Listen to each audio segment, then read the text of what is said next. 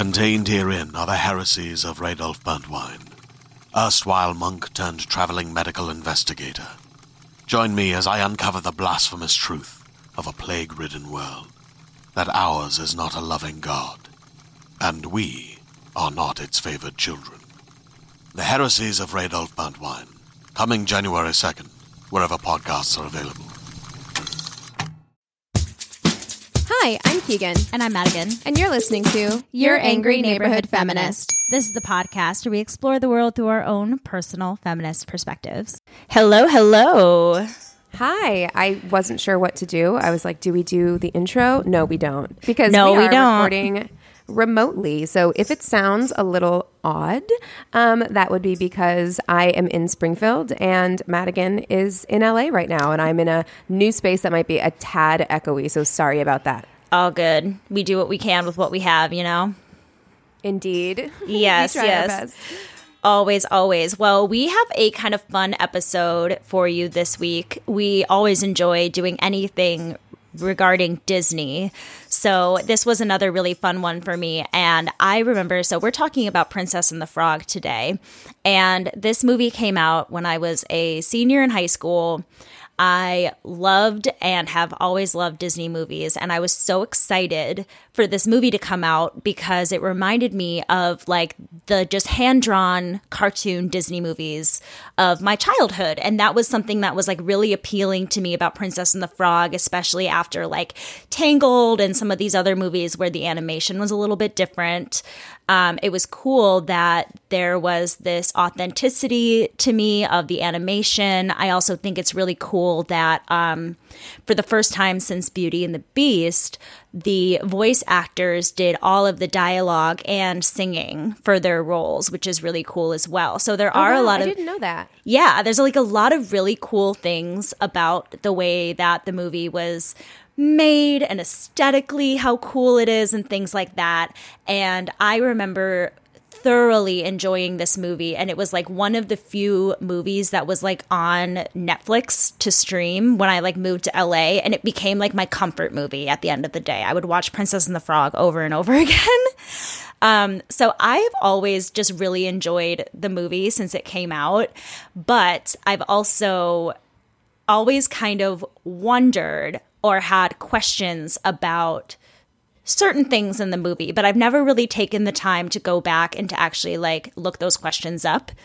So it was nice to actually kind of look at the things that I maybe felt a little bit ickier about or a little bit like about, and learn a little bit more background and history about, you know, being Black in New Orleans in the 1920s and things like that, and how it, you know, the movie really doesn't depict that accurately at all. At all. So for me, my relationship with this movie, obviously, this was a really big deal. It's the first Black Disney princess. Yep. And that's how it was, you know, marketed to us. And of course, it was a huge deal. I went and saw it in theaters because I wanted to support it. And I did really enjoy it. And upon rewatch, which I've watched this movie many times, but rewatching it for this episode, I still really enjoy this movie. I think that it's fun. The music is fun. But, you know, however, when looking at it with a little bit more of a critical lens, like there's a lot to discuss about this movie, you know, good things, bad things about this movie. So I think it's interesting when you watch something to prepare for something like this, where you're really nitpicking. Like when we do these problematic favorites, like we really are kind of trying to go through every little thing that we notice and being like, ooh, that seems a little weird. Like, I think for me, a big thing, and I know we're going to talk about this, that I noticed this time watching around more than I did in previous watches was the relationship between the two families of like the very white rich family and Tiana's family. And obviously like that's a super like stark contrast in the movie. So it's not like I like just noticed this, but I was kind of like watching it more carefully and things like that. And it's their relationship is really actually very interesting to me. And there's a lot of really interesting things about this, but I was thinking we could start with a bit of a synopsis for those of you who haven't seen the movie and don't know what we're talking about. Yeah, I think that that's a very good idea. Hardworking and ambitious, Tiana, who is played by Annika Nono Rose, dreams of one day opening the finest restaurant in New Orleans. Her dream takes a slight detour when she meets Prince Naveen Bruno Campos, who was turned into an amphibian by evil Dr. Facilier, who is the Shadow Man in the movie. Mistaking her for a princess and hoping to break the spell, Naveen plants a kiss on poor Tiana, thereby turning her into a frog as well. The pair hop along on an adventure through the bayous to seek help of a powerful voodoo priestess. Right. Okay. So I remember there being criticism about this movie when it came out, and rightly so. Even before it came out, there was criticisms. Well, there were a lot of things that were changed throughout the process of creating this movie, rightly so. Did you know that they were going to call her Maddie? They were going to call her Maddie, but it was too close to Mammy, so Yeah. they chose not to do that. Well, and also Maddie wasn't really, like, I think the names, like fuller names for Maddie, I don't even think Madeline or things like that, but I remember once reading about Maddie, because it's my name, and they said that it didn't really hit popularity until like the 80s, and then it was like the early 90s when you started seeing like a bunch of Maddies. So it also just doesn't really make sense, I feel like, for someone in the 20s in New Orleans to have the name Maddie. But it does also sound like that. Yes, I mean, that's why they changed it. Yeah. And I don't really know how prevalent the name Tiana was in the 20s either. I mean, yeah, that's a great point. I don't know if they were really trying to be historically accurate with names.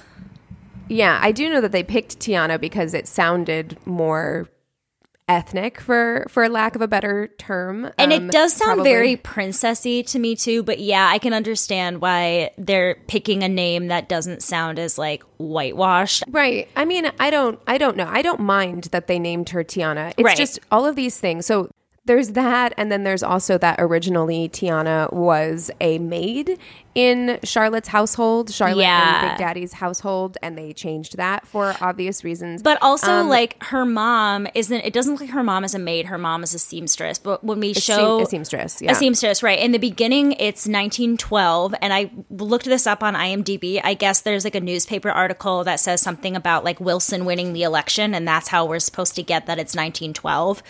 And it shows, you know, Tiana and Charlotte being little girls reading bedtime stories and things like that. And the mom has made all these dresses for Charlotte. But I think that it's also kind of like she still kind of appears to be like a maid or a nanny or something like that because she's like been alone with the children. You know what I mean? It's like it kind of feels she to might me be like a instead nanny of Tiana character, having yeah. that role, they kind of just gave it to the mom, who's actually voiced by Oprah, which I did not know or didn't Yeah. remember. I mean, so when you're looking at these choices, it's not... Whenever anybody is doing a creative process, they will inevitably come up with ideas, scratch out those ideas, whatever. Like that is very much part of the normal creative process. However, I think it's because of who kind of steered the ship for this movie that it caused a lot of controversy. So John Lasseter, who was a bigwig at Disney and the co-founder of Pixar, he was actually fired during all of the like Me Too stuff because of allegations of sexual harassment. So already red flag. But he was at the helm of this production, and he set the movie in New Orleans because it was his favorite city. Yeah. And then he assembled a team of his favorite white guys to lead the charge. So this movie was directed by white men. It was written by all white men with the exception of one black woman. And then Randy Newman, who is also a white guy of Toy Story fame, wrote all of the music for this movie as well. So It's all very white. it's very, very white behind the scenes. And then they chose to set the movie in Jim Crow era South. Yeah, and it's weird Which because is- like John Lasseter sent, you know, the group of white dudes to New Orleans to get, you know, inspiration and whatever, which I feel like the New Orleans of today is probably very, very, very different than the New Orleans of the 1912, you know, 1910s, 1920s, things like that.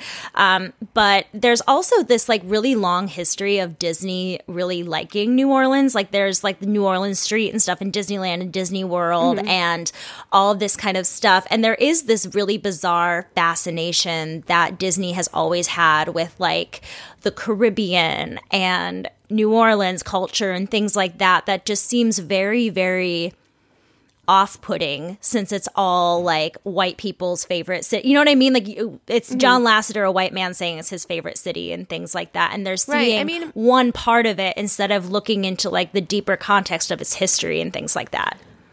New Orleans is a very cool city. You know, I understand people being very interested in it, and it has a very rich culture in African American history as well. You know, my grandparents were both my Black grandparents were born in New Orleans. So it has a very special place in my heart.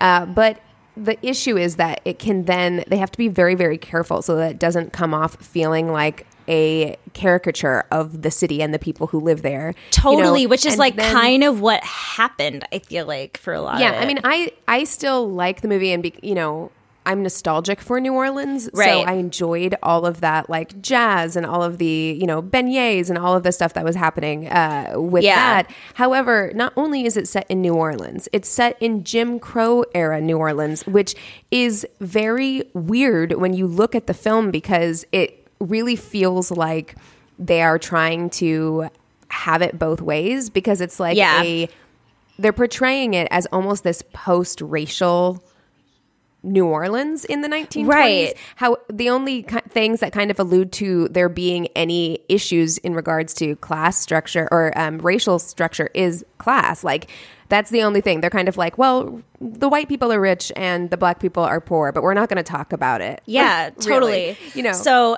this guy named Richard M., I'm going to say I think it's Bro is his last name, like actually, but it's Breaux. Does that sound like it'd be Dr. Bro? Okay. Uh-huh. I'm going to call him Richard Bro. By setting the film during this time period without fully addressing the implication of Tiana's dream to own her own restaurant, the employment conditions of Black men and women, and Jim Crow segregation. He states, although an animated film, Disney animators could have included some historical indicators that racism and discrimination was a part of people's everyday experiences in the 1910s and 1920s New Orleans. And some viewers did notice, because there were laws in place, obviously during, Jim Crow era about, segregation between white and Black people in public spaces. There was laws against interracial marriage and things like that. Right. Naveen and Charlotte couldn't have even gotten married. There's no way they could have gotten married. Yeah. But one viewer did notice that during the masquerade scene, there is kind of an example of, Black people showing their faces. All of the Black attendees' faces are covered, when all of the white attendees' faces are not. And I read that after I rewatched the movie, so I didn't go back and see if that was like really a thing. But I thought that was kind of interesting because people were wondering if maybe that was an indicator to, the class structure more than anything and things like that. But then you also have, Big Daddy and Charlotte who are fawning over a prince who is not white. So that also goes against that if they were trying to show the segregation in some way. I mean, it really feels like making the first Black Disney princess an African American princess, right? And setting it in the United States and then not addressing any of like the racial issues in any kind of meaningful way. I mean, they drop a couple of lines. Like I think whenever she's at the ball and, she's just gotten her restaurant and she is like ready to sign the papers and they tell her that like she's been outbid. And then they do make a comment basically that like a little lady of your social status or whatever wouldn't be able to handle running a restaurant. So that I think is the closest they come to explicitly saying anything about race, which is kind of just weird. It's a weird choice. It is, because I think they're trying to make it more about like symbolism, because you see Charlotte, the white character, not even asking for a puppy and having her dad give her one in the beginning, where Tiana is the exact opposite, where she has come to believe so much that life isn't about fun anymore. It's just about working so hard to get where you need to be, which to me exemplifies how much harder Black women have to work to achieve the same level of success as white women. You see Charlotte being handed everything, where Tiana has to work so hard tooth and nail. And then the part that pissed me off this time around watching that I didn't even notice is that Charlotte ends up just handing over all this money to Tiana when Tiana offers to make the beignets for the party or whatever. Mm-hmm. And she just hands her all this money, and then suddenly Tiana has all the money for the building in the world. I'm like, well, girl, right? Why did you help your friend before? Right. Yeah, this is your friend. I support feel your the friend. Same way. And then also she had a whole other group of friends at the diner that was a group of black friends that was sitting separately from Charlotte. And I was like, this is super weird. You know what I mean? Like, those were the kinds of things that I noticed more this time around. Well, both Charlotte and her dad are portrayed as these kind of like bumbling, helpful, well-meaning white people, but they never work to actively help Tiana in any meaningful way. They are friends, right? Or her like family. They have this friendship, but they don't actually. Well, and they're like family friends. Like, they know her mom. Yeah. I mean, at any point, they could have given Tiana a business loan, right? Like, they know she's good for it. They know she's hardworking. And it would have been very easy because also this movie makes it very clear that neither Charlotte nor her father know the value of money at all. Like, they're seen kind of just giving stacks of cash. He buys a newspaper and gives the newspaper boy like an entire wad of cash, right? So it's like very clear that they don't have an understanding of money. So it wouldn't have even mattered to them to give Tiana the amount. Like, he had the amount of money on him that Tiana needed to pay for the rest of her restaurant, you know. The other thing that I noticed this time around, just because we're talking about the Charlotte-Tiana relationship, another thing that I noticed was when when Naveen was trying to like convince Tiana to kiss him, which I was like, ew, gross. Tiana we got to talk decided about Naveen because, oof. He's a piece of work. I wrote, so Tiana totally doesn't care that Naveen wants to marry Lottie for the money. I heard that, like, I'm going to marry her so I can be rich again. I'd be like, you're not marrying her. She's great and wonderful, and you should love her for who she is and not for her money. Well, yeah, but the way that this movie handles romance and marriage and love anyway, I mean, when Naveen... when Lawrence as Naveen, who is Naveen's valet, who gets transformed into him, when he proposes to Lottie, it's like not even a question. She's like, oh, we got to start planning the wedding like immediately. She doesn't know anything about this man at all. Like, it's a completely transactional relationship, and I think that that's pretty clear. It's like he's marrying her for money, she's marrying him because he's a prince and she wants to be a princess, and like that's it. And like, I guess Tiana gets that, but I guess but to me, like as a friend, I would never just be like, oh, you want to marry her for her money? Yeah, that's totally fine. How much of a friendship is this, though? Because that's to be honest, like Charlotte, even though a lot has been made of the friendship between Charlotte and Tiana, you know, she's crying at the end when they're getting married, and it seems like they have this like long, lengthy, since childhood friendship, right? And they have genuine care and affection for each other. On the other hand, Charlotte seems to be pretty blind or unaware of Tiana's struggles, and simultaneously treats her as a friend and as a servant at the same time. I mean, like, she wasn't even invited to that party; she was hired to work it as a guest. Yeah. You know what I mean? Yeah. And like, yes, whenever she like got stuff all over her outfit, Lottie took her upstairs and prettied her up and put her in one of her dresses, and you get that there is like genuine care and affection but there. She could have done that originally and invited her friend to the party and given her a pretty dress and all this stuff instead of being like, oh, you can come to the party as long as you work it. You know what I mean? Like, it is. It's a very transactional relationship, and it seems very one-sided as well. Like, it really seems like Charlotte gets something out of her relationship with Tiana, and I'm sure Tiana gets something out of her relationship with Charlotte too, but it seems like it's very like as it is convenient for Charlotte, not so much as you know. I don't know if Charlotte's really doing a whole lot of things for Tiana in return. And I'm not trying to totally like, you know, shit on Charlotte, right? No, like, but that's her character. She's just this like, she's portrayed to being this kind of absent-minded, you know, white socialite, but which is honest of that time. Honestly, the fact that they're pushing this friendship on us is more unlikely than the way that, you know, when we actually look at the way that Charlotte treats her as a friend, that actually makes more sense to me as the time period and everything like that. But it is interesting how they are pushing this interracial friendship on us that is pretty unhealthy when we see that Tiana has a group of other friends as well who are like, come out with us. We miss you, girl. Like, what are you doing? You're always working. And like, those seem like really wonderful, supportive friends, you know? Yeah. Yeah. I mean, there is one thing though that kind of got me about that group of friends and that interaction is that everyone is always shitting on Tiana's dream. Yeah. I understand that, like, she works a lot. Like, that is supposed to be portrayed, right? And everyone wants to make sure that she doesn't burn out and has time for her. But like you said, she is very aware of the class structure that she's existing within, and the racial structure that she's existing within, and that everything is a million times harder for her, right? So it doesn't seem like she gets a ton of support. Like, even from her mom is just like, yeah, this restaurant's great, but also when are you going to, real happiness comes from love. And when are you going to get married and give me grandkids, right? Yeah. Yeah. You know, and so that is kind of pushed, is just like, yes, your dream is wonderful. Snaps to you. We hope you get this, this restaurant, but you will never truly be fulfilled until you have a partner in life to make you feel whole. Yes. And that's kind of the message of the whole thing, which is weird, because it's like Disney is trying to do something new with a Disney princess, right? Like, true, like Tiana has more agency than any Disney princess before her. She's a harder worker than any Disney princess that we've seen come before. But then the movie kind of undermines that by the message of the movie still being like, you need a man, because at the end of it, she was willing to stay a frog. Like, she's like, you know, fuck the rest of my life and this dream I've had my entire life. Right. As long as I'm with you, life is worth living. And I'm like, and also, okay, and on that note, why Naveen? He sucks. He's a perv. Terrible. He's a womanizer. Let's please talk about He's him. rude. Okay.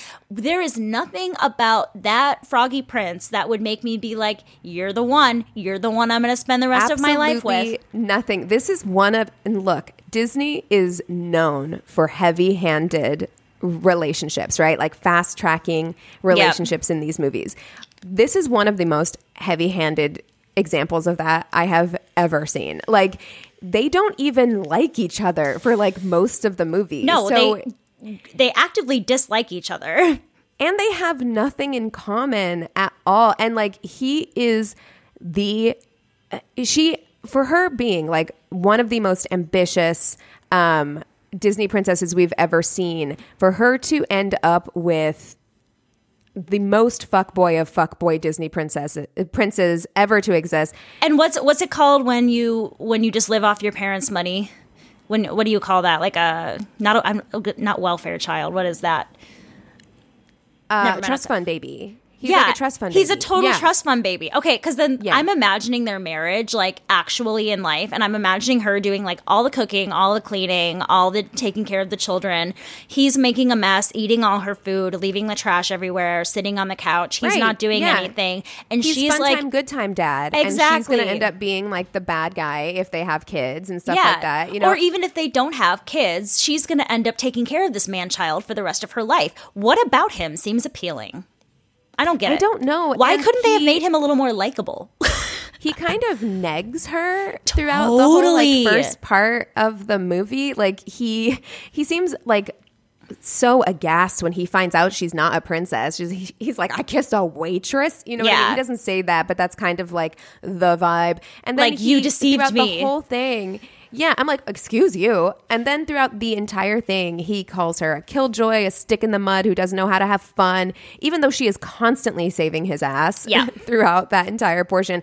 And then we're just expected to believe that they are so in love that she cannot live without him, immediately. I can't remember now the moment that changes. What makes her change her mind? I don't even know. Is it that, like, the fact that he might die, where she's suddenly like, oh wait, I actually love you? You know what? I'm not entirely certain myself. I watched this a few nights ago, and apparently not closely enough, because I don't know. I know. I'm thinking the same thing. I'm like, when did that even switch? I don't know. She teaches him how to chop some mushrooms, and like he gets her to loosen up, plays like a ukulele or something, and then all of a sudden, that's right. I really don't know. And then suddenly they're a perfect match. Yeah, it's a mess. I hate it. I actually do. You know, I wish we had seen more substantial growth from Naveen, or just like anything that would indicate that like they would actually be good for each other long term. Because I'm like, yeah, okay, girl, get your life, have a fling. He's a fuckboy. That's what you do. You know what I mean? But to throw away everything in your life, I mean, your mom is at home, like, where's Tiana? Like, you're missing, actively missing.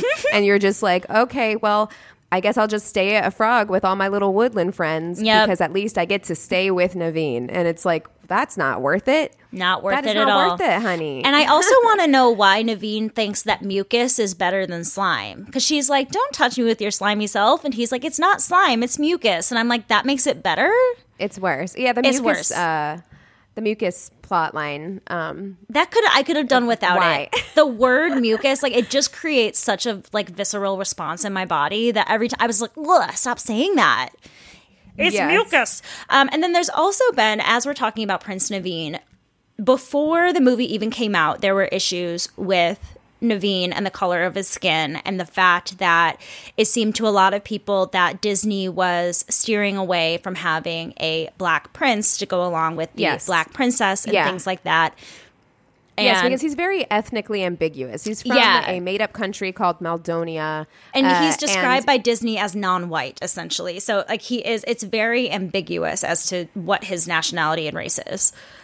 Yes. And that is something that I noticed whenever I went to see the movie as well. Like, I didn't quite understand that. Like, why did the prince need to be, like, vaguely European, non-white? Right. Rather than, I mean, he could have been a prince from Africa, or did that just not work with the Charlotte subplot? Like, I didn't get that at all. Like, if you're going to do this post-racial thing, then who cares if Charlotte wants to marry a black prince? Like, why would that be a problem? And what makes more acceptable it different if he's like lighter skinned? Right. And I mean, maybe that's the case, that it would be more acceptable because he's lighter skinned. He's not black. He's European, or, you know, whatever. He's portrayed by a Brazilian actor.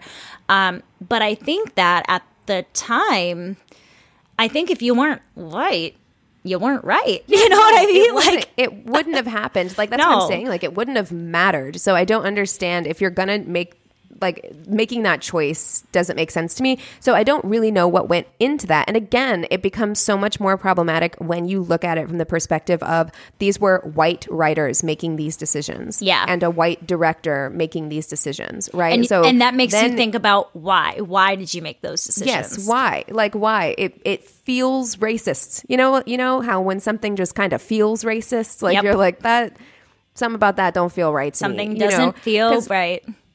I don't have a problem with Naveen being brown or vaguely something. You know, I don't care. It's just why. It's the reasoning behind it. Yeah. If we've waited all this time to have a black Disney princess, why can't we have a black Disney prince? You know, who knows? I don't understand. Yeah. Let's take a quick break. And then when we get back, I have something I want to talk to you about. Awesome. You can shop from anywhere doing pretty much anything. You might shop while working, eating, or even listening to this podcast. And however you shop, we all know and love the thrill of the hunt. But do you also know how to get the thrill of the best deals? Because Rakuten shoppers do. With Rakuten, they get the deals they love with the most savings and cash back. And you can get it too. Start getting cash back at your favorite stores like Sephora, Nike, and even Expedia if you're looking to get some travel in. And getting cash back doesn't mean you have to miss out on sales, because those can just be stacked right on top. It's easy to use and based on a simple idea. Stores pay Rakuten for sending them shoppers, and Rakuten shares the money with you as cash back through PayPal or check. Download the free Rakuten app and never miss a deal. Or go to Rakuten.com to start getting the most bang for your buck. That's Rakuten.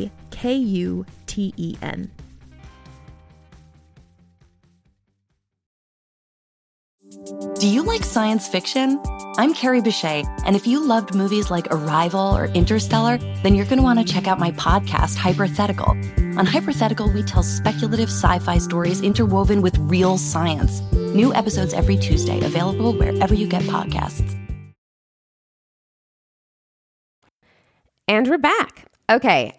I wanted to talk about something that I really noticed this go around in my watch, and that is the representation of voodoo in this movie. Did I go down a dive of learning about the history of voodoo? We should do a whole episode about voodoo priestess and things like, oh my gosh, they are like a matriarchal society and religion and culture, and it's so cool. But yeah, it's very cool and fascinating, which is why I have such a bone to pick about how voodoo and the quote unquote shadow man are portrayed in this movie. And I know that this is something that we see often in our culture. I don't think I've ever seen a movie that depicted voodoo correctly. No. Because I think we have this really weird fascination, misconception about what voodoo is and how it is portrayed. It has been portrayed in culture and movies. I mean, in every movie that I can think of where voodoo has been represented, it's always been the evil, dark magic. You know, I think of voodoo a lot with like those voodoo dolls where, you know, they're sticking the needles in and then that person is feeling the pain and things like that. It's never a positive, life-changing thing. Even like, for example, if we look at what's the valet's name again? Lawrence, yeah. So he goes to the Shadow Man with assistance because he wants something, right? He wants a new, better life for himself. But in order to do that, he must do something very evil, give away something very bad. And that's like showing that it's not like a positive magic where it's like good things will bring you good things. It's very much like making a deal with the devil kind of situation where in my reading, that's very much not what it's about. Not at all. And even that phrase, which is very much how it's portrayed, that's how it seems when you watch this movie. Even putting it in that like mindset of making a deal with the devil is making it very almost like Christian centered of it, right? You know, which is like looking at it through this like lens of Christianity, which is, you know, looking at it through a very European lens. And exactly. I read this article, HuffPost article by a woman who is a voodoo priestess, and she was kind of like talking about how much voodoo is misrepresented in movies and pop culture and other forms of media. And she said, quote, "Voodoo isn't accurately portrayed in most movies, TV shows, and books. Even some documentaries and nonfiction books are misleading. Voodoo isn't a cult, black magic, or devil worship. People who practice voodoo are not witch doctors, sorcerers, or cultists. Voodoo isn't a practice intended to hurt or control others. Most voodooists have never even seen a voodoo doll, unless, like you, they saw it in a movie." Yep. So the way that voodoo is depicted in this movie, and again, like I said, in most movies that I've seen, is that there is something to be feared. It's dark. It's almost demonic in nature. So the depiction of voodoo as something inherently dark or evil has extremely racist roots, actually. Well, yeah. So let's talk about where voodoo comes from. So I was on the like Louisiana voodoo or New Orleans voodoo Wikipedia page to get a little bit of my background here about how voodoo came to Louisiana, New Orleans specifically. So I'm assuming it's kind of this way in other places, specifically in the South, but voodoo was brought over to the U.S. due to slavery. So it was the black people that were stolen out of Africa and brought over to the U.S. They brought that religion and culture with them. Mm-hmm. Yeah, America and the Caribbean. Yeah. Yes. Various commentators have described Louisiana voodoo as matriarchal because of the dominant role priestesses have played in the religion, whereby African-American women drew upon Louisiana voodoo to resist racial and gender oppression that they experienced. So it was actually like a very like pro-woman, integration kind of religion where it was about the power of Black women, really, it seems. And they were very, very revered. And it's interesting, too, that there is such a prominence of voodoo in the movie and that it's talked about so much because by the early 20th century, there weren't any more like publicly prominent voodoo practitioners in New Orleans. And I mean, maybe that's why these voodoo characters are kind of seen as like the outcasts and things like that. Like they still exist, but they've kind of hidden away. They're not to be seen by the general public because Mama Odie is the same way, who is like a good voodoo priestess. She's also kind of like hidden away in the bayou and isn't with society. Yeah, I mean, I feel like Dr. Facilier, his voodoo feels to me almost like tourist voodoo. Like he's kind of like doing card tricks on the street for white people, you know, Totally, like he's reading tarot cards for Good point, yeah. luring tourists in and stuff like that. But so to go along with kind of like what you were saying about the history of voodoo and where it originated from and why it's become so villainized. So the culture of Black Americans who were enslaved, it was both feared and ridiculed because enslaved people were not considered to be fully human. They weren't considered to be like human beings. So their religious practices were dismissed as superstitious witchcraft and something that was evil and in opposition to good European Christianity, right? So again, in that article that was written by that voodoo priestess, which I would recommend everyone read, she goes into how a lot of Haitian revolutionaries, you remember whenever we talked about that slave revolt in Haiti, a lot of Haitian revolutionaries who led that revolt were voodooists. And so Europeans began to spread the idea that voodoo was this brutal religion that encouraged bloodshed. And then there became this fascination with voodoo as a form of witchcraft, essentially. And that is how it's been portrayed. That's really persisted in our media. And it's very damaging. And that's exactly how it's portrayed in the movie because, like, especially when you're talking about, like, the use of blood, that is something, you know, for Lawrence to remain Prince Naveen, he needs to have blood in this, like, amulet that will keep him, you know, that way and things like that, which really does show it as being more like this bizarre witchcraft kind of situation where in a lot of the readings that I did, they would use a lot of like, you know, herbs and things that came from nature. It's not a lot of like, let me steal your blood and put it in an amulet around my neck. Right. And again, I feel like these kinds of missteps could have been avoided if you had one person in the room who knew what they were talking about, you know? Oh my gosh, because yeah. It just kind of feels like you're using this thing that's very real to a lot of people as a spectacle, right? Like you're making this like huge spectacle out of something that is a very real spiritual practice that a lot of people still practice, right? Yeah. And Disney has a really long history of creating villains of things that we as a society are meant to fear. And what I mean by that is that often their villains are, for instance, coded as queer in some way. So queer people in power or women in power, or in this case, a Black man who practices a scary religion that gives him power, right? And those things are supposed to... We're supposed to be scared of that, right? That like, you know, he's exercising this power that is specifically prevalent within the Black community. And on the opposite side of that, you know, you mentioned Mama Odie is also a voodoo practitioner of some kind. Definitely seems the more like holistic. She's using a lot more like herbs and stuff in her magic practice. And she's like a sweet little old lady, and you know. She's like a sweet little old lady, but her magic doesn't do anything. Like, you know, she's supposed to be powerful, but how powerful is she really? Like, she kind of just is like, she didn't do anything. Like, they spend all this time trying to get to her, which the plot of this movie... It really doesn't make a lot of sense. There's a lot of holes. Like, there's a lot of holes. I enjoy this movie. Don't think too hard about it. But yeah, there's a lot of things where you're like... Yeah, because they get to Mama Odie, they sing a song, but then nothing happens. Yeah, nothing really happens. And the song, again, is also basically like, hey, you have all of these things that you like want, but do you really have what you need? And what you need is a man, kind of. You know, like that's kind of the vibe is like you need love in your life because otherwise you're gonna be miserable, Tiana. And I'm like, for real. It's like you seem just fine. You seem just fine, Mama Odie, and you're alone. Why do I have to be with this douche? Goals. Like Mama Odie is like kicking it with her woodland creatures in the middle of the swamp. That's what I want. That's like, please all just I leave want. me alone. For real.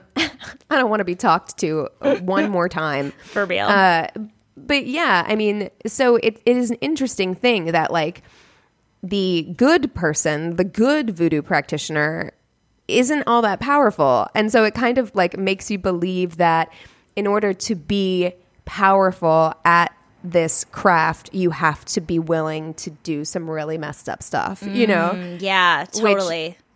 I don't Isn't the love practice. it. Yeah, I don't think that's Yeah. the goal of the religion Right. to do And that. again, it's not honoring the play. If you're choosing to set this movie in New Orleans, you know, it's not really honoring that place to take something that is like specific to that area and do whatever you want with it. Like treat it Exactly. so with so little care. You Well, and know? exactly. So I If just they didn't had like that. had some people in the writer's room that just knew what they were talking about, like all of this could have been avoided. All these little things, like you didn't have to add these things to the story, but you did. And why? You know what I mean? Like Yeah. it just really does seem problematic to me.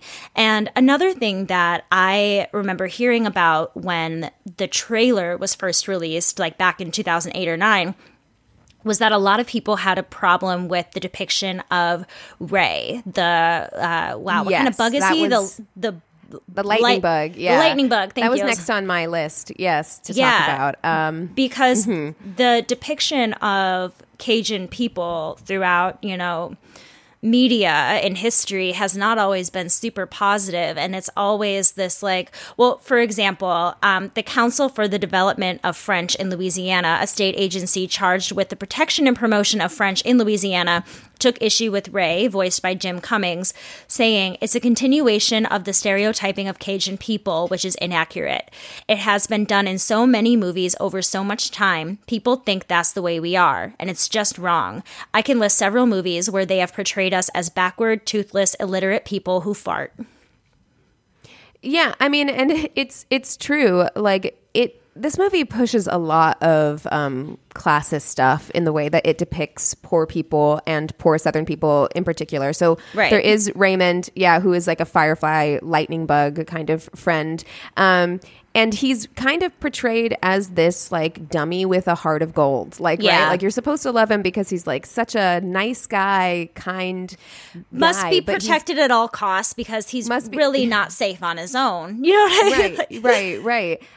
But yeah, like he's got a Cajun accent. His teeth are all fucked up, right? Yeah, and they say it's that just- like they gave him a gap in his teeth because Jim Cummings also has a gap in his teeth, and they had like adapted some move. I'm like, okay, whatever. Like the I gap get it. itself is not the problem, you know. It's the like, fact I'm that like- you gave him like the jankiest looking teeth. Like it's not a gap. There's like teeth missing, and it really is like kind of this depiction of like an old hillbilly kind of thing. right. And even when the movie depicts poor people, you know, because we have the animals that are obviously supposed to be poor people, like Raymond, Right. and then there are like actual depictions of like poor people along the bayou.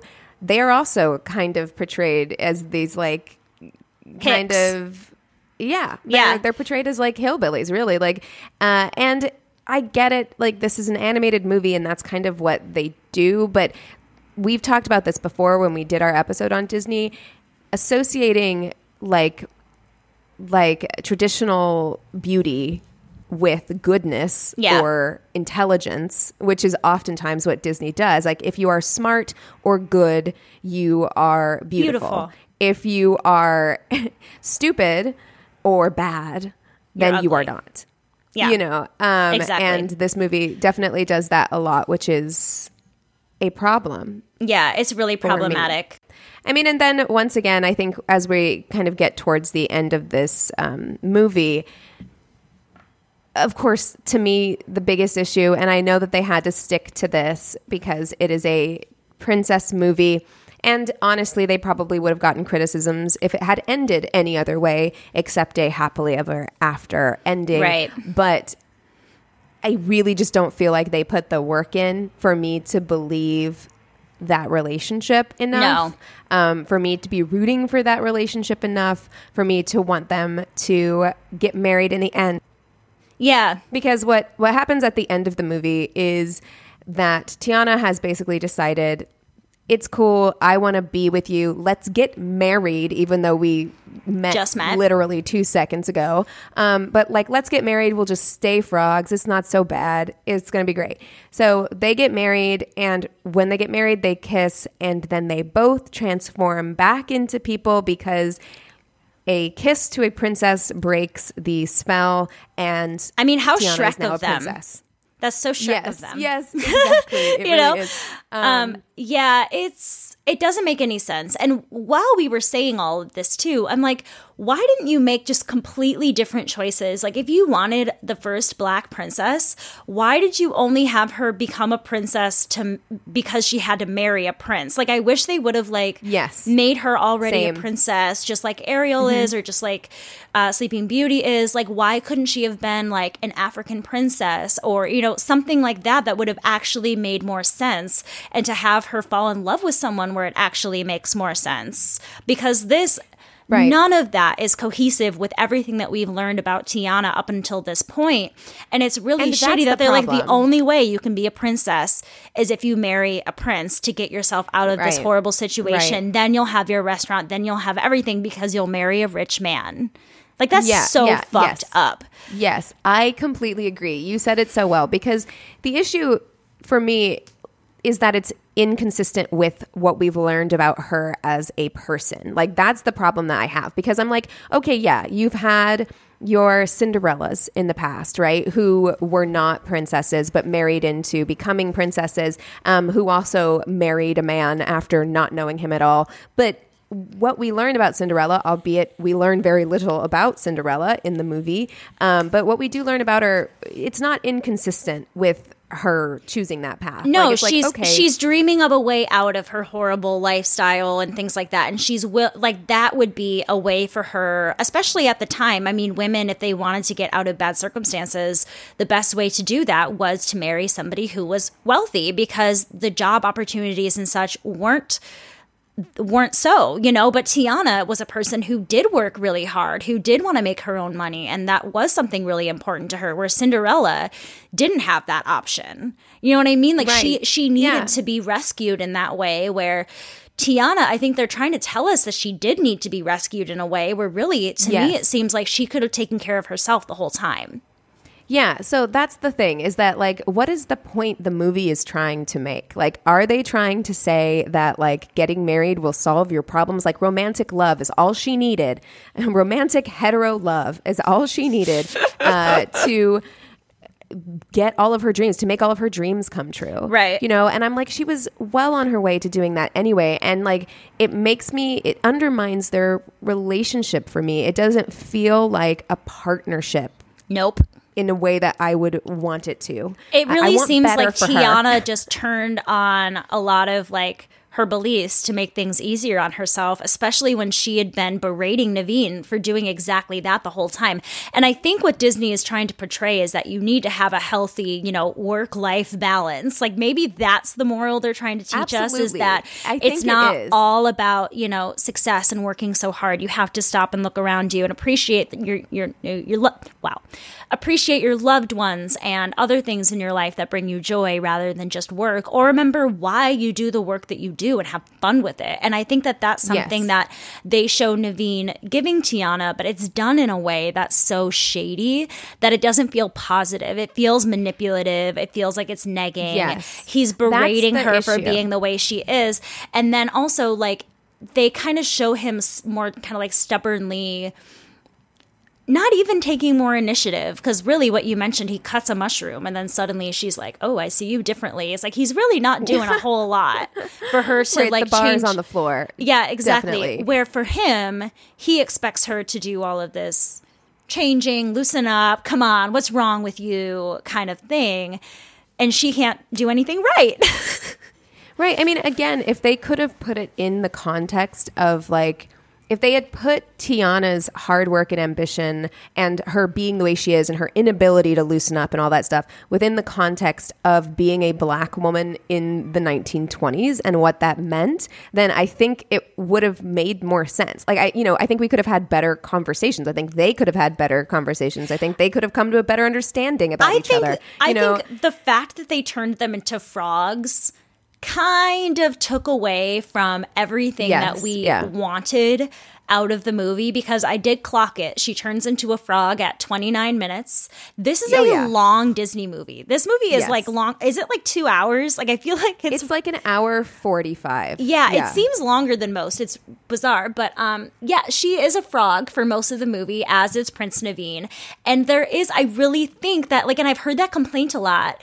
And when I think about it, it's like, I think it's that they're not giving the characters the chances to have fully developed selves when you're putting them in this predicament of having to turn back into people because they're frogs. I don't know. I feel like the story that they're trying to tell doesn't really work with Princess and the Frog. Right. And they're throwing too many things at us for it to make sense, you know? Yeah. I mean, and in the end, I think the thing that makes me feel most disappointed is that I was so excited about this movie that even though I saw all of its flaws whenever I went to see it initially, I kind of pushed all those thoughts away because I was just grateful to have a Black Disney princess. And that feels really shitty. It does feel really shitty, but I do, and I'm not saying but it's like, I think the only good thing that really comes from that is the fact that, you know, little kids, like, yes, they do take in a lot of those like subliminal messages and things like that.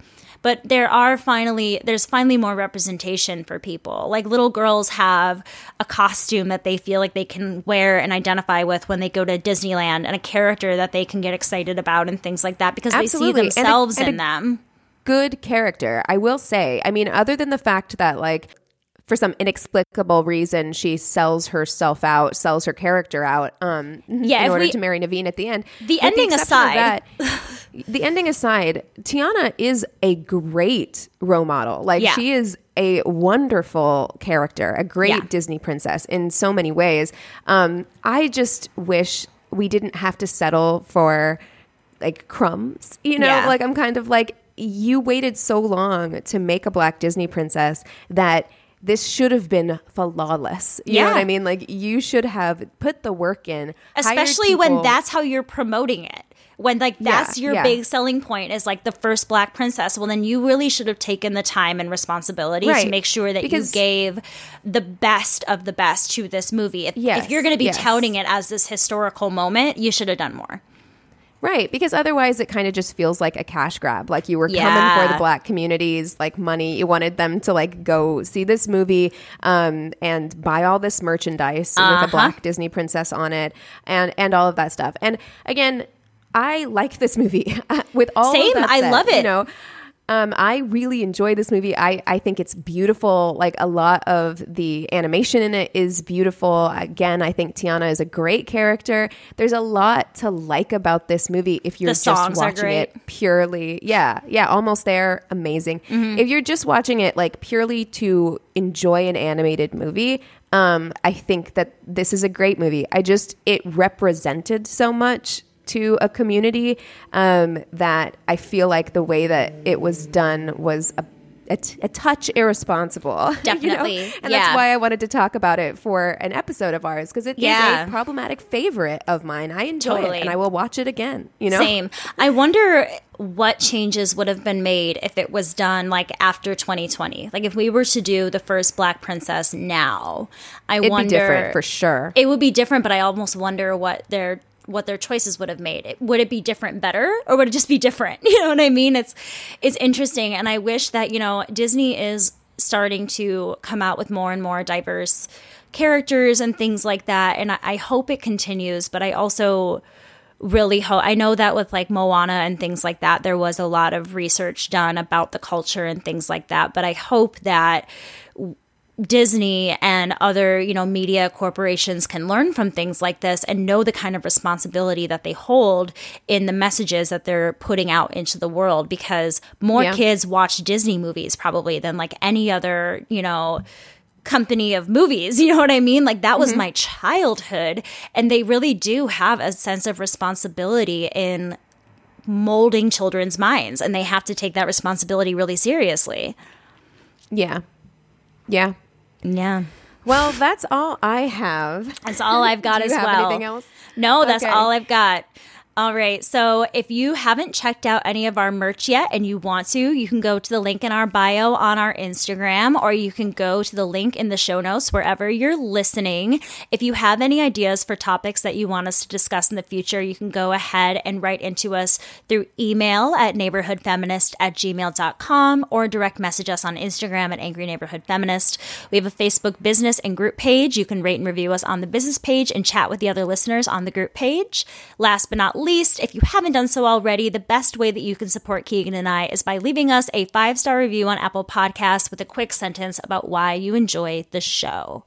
And also, I believe our schedule is going to be a little bit wonky since Keegan is away. Should we update we're doing our them? best. Yeah, I believe we've decided that we're not going to be bringing mini episodes out for while she's gone, unless, we really feel like we've got to sit down and chat about something.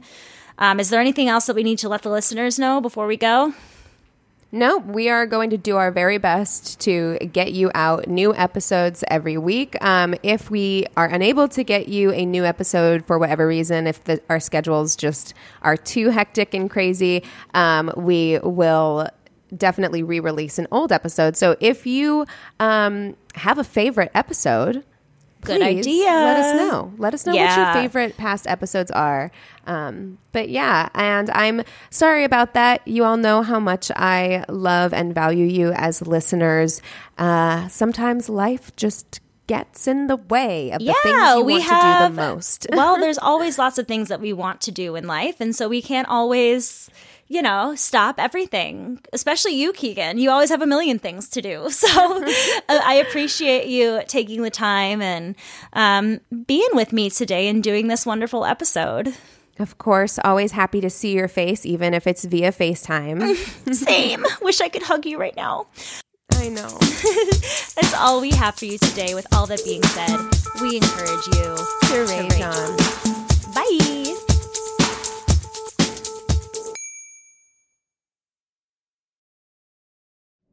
Anna Sheridan, New York Times bestselling author of supernatural horror, missing for nearly 6 months now.